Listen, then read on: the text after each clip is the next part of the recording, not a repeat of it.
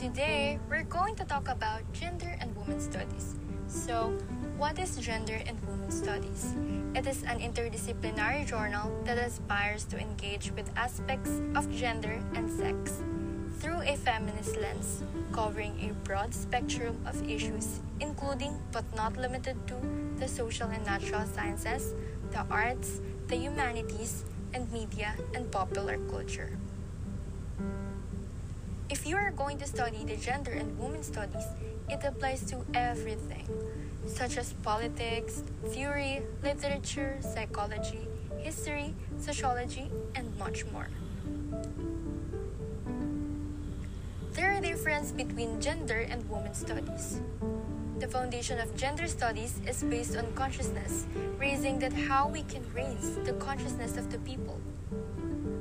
On the other hand, there is no strong focus on raising consciousness of students in women's studies.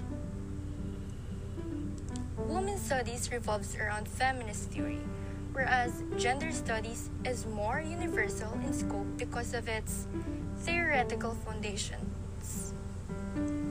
Gender studies is based on a number of theories including psychosocial, constructivist, critical study of masculinity, queer studies, LGBT rights and their critical races, ecological feminism, materialistic feminism, and others. Did you know the evolution of women's and gender studies is that the first accredited women's studies course was held in 1969 at Cornell University.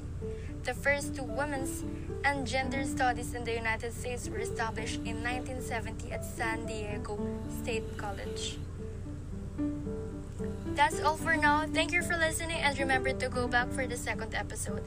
Bye for now!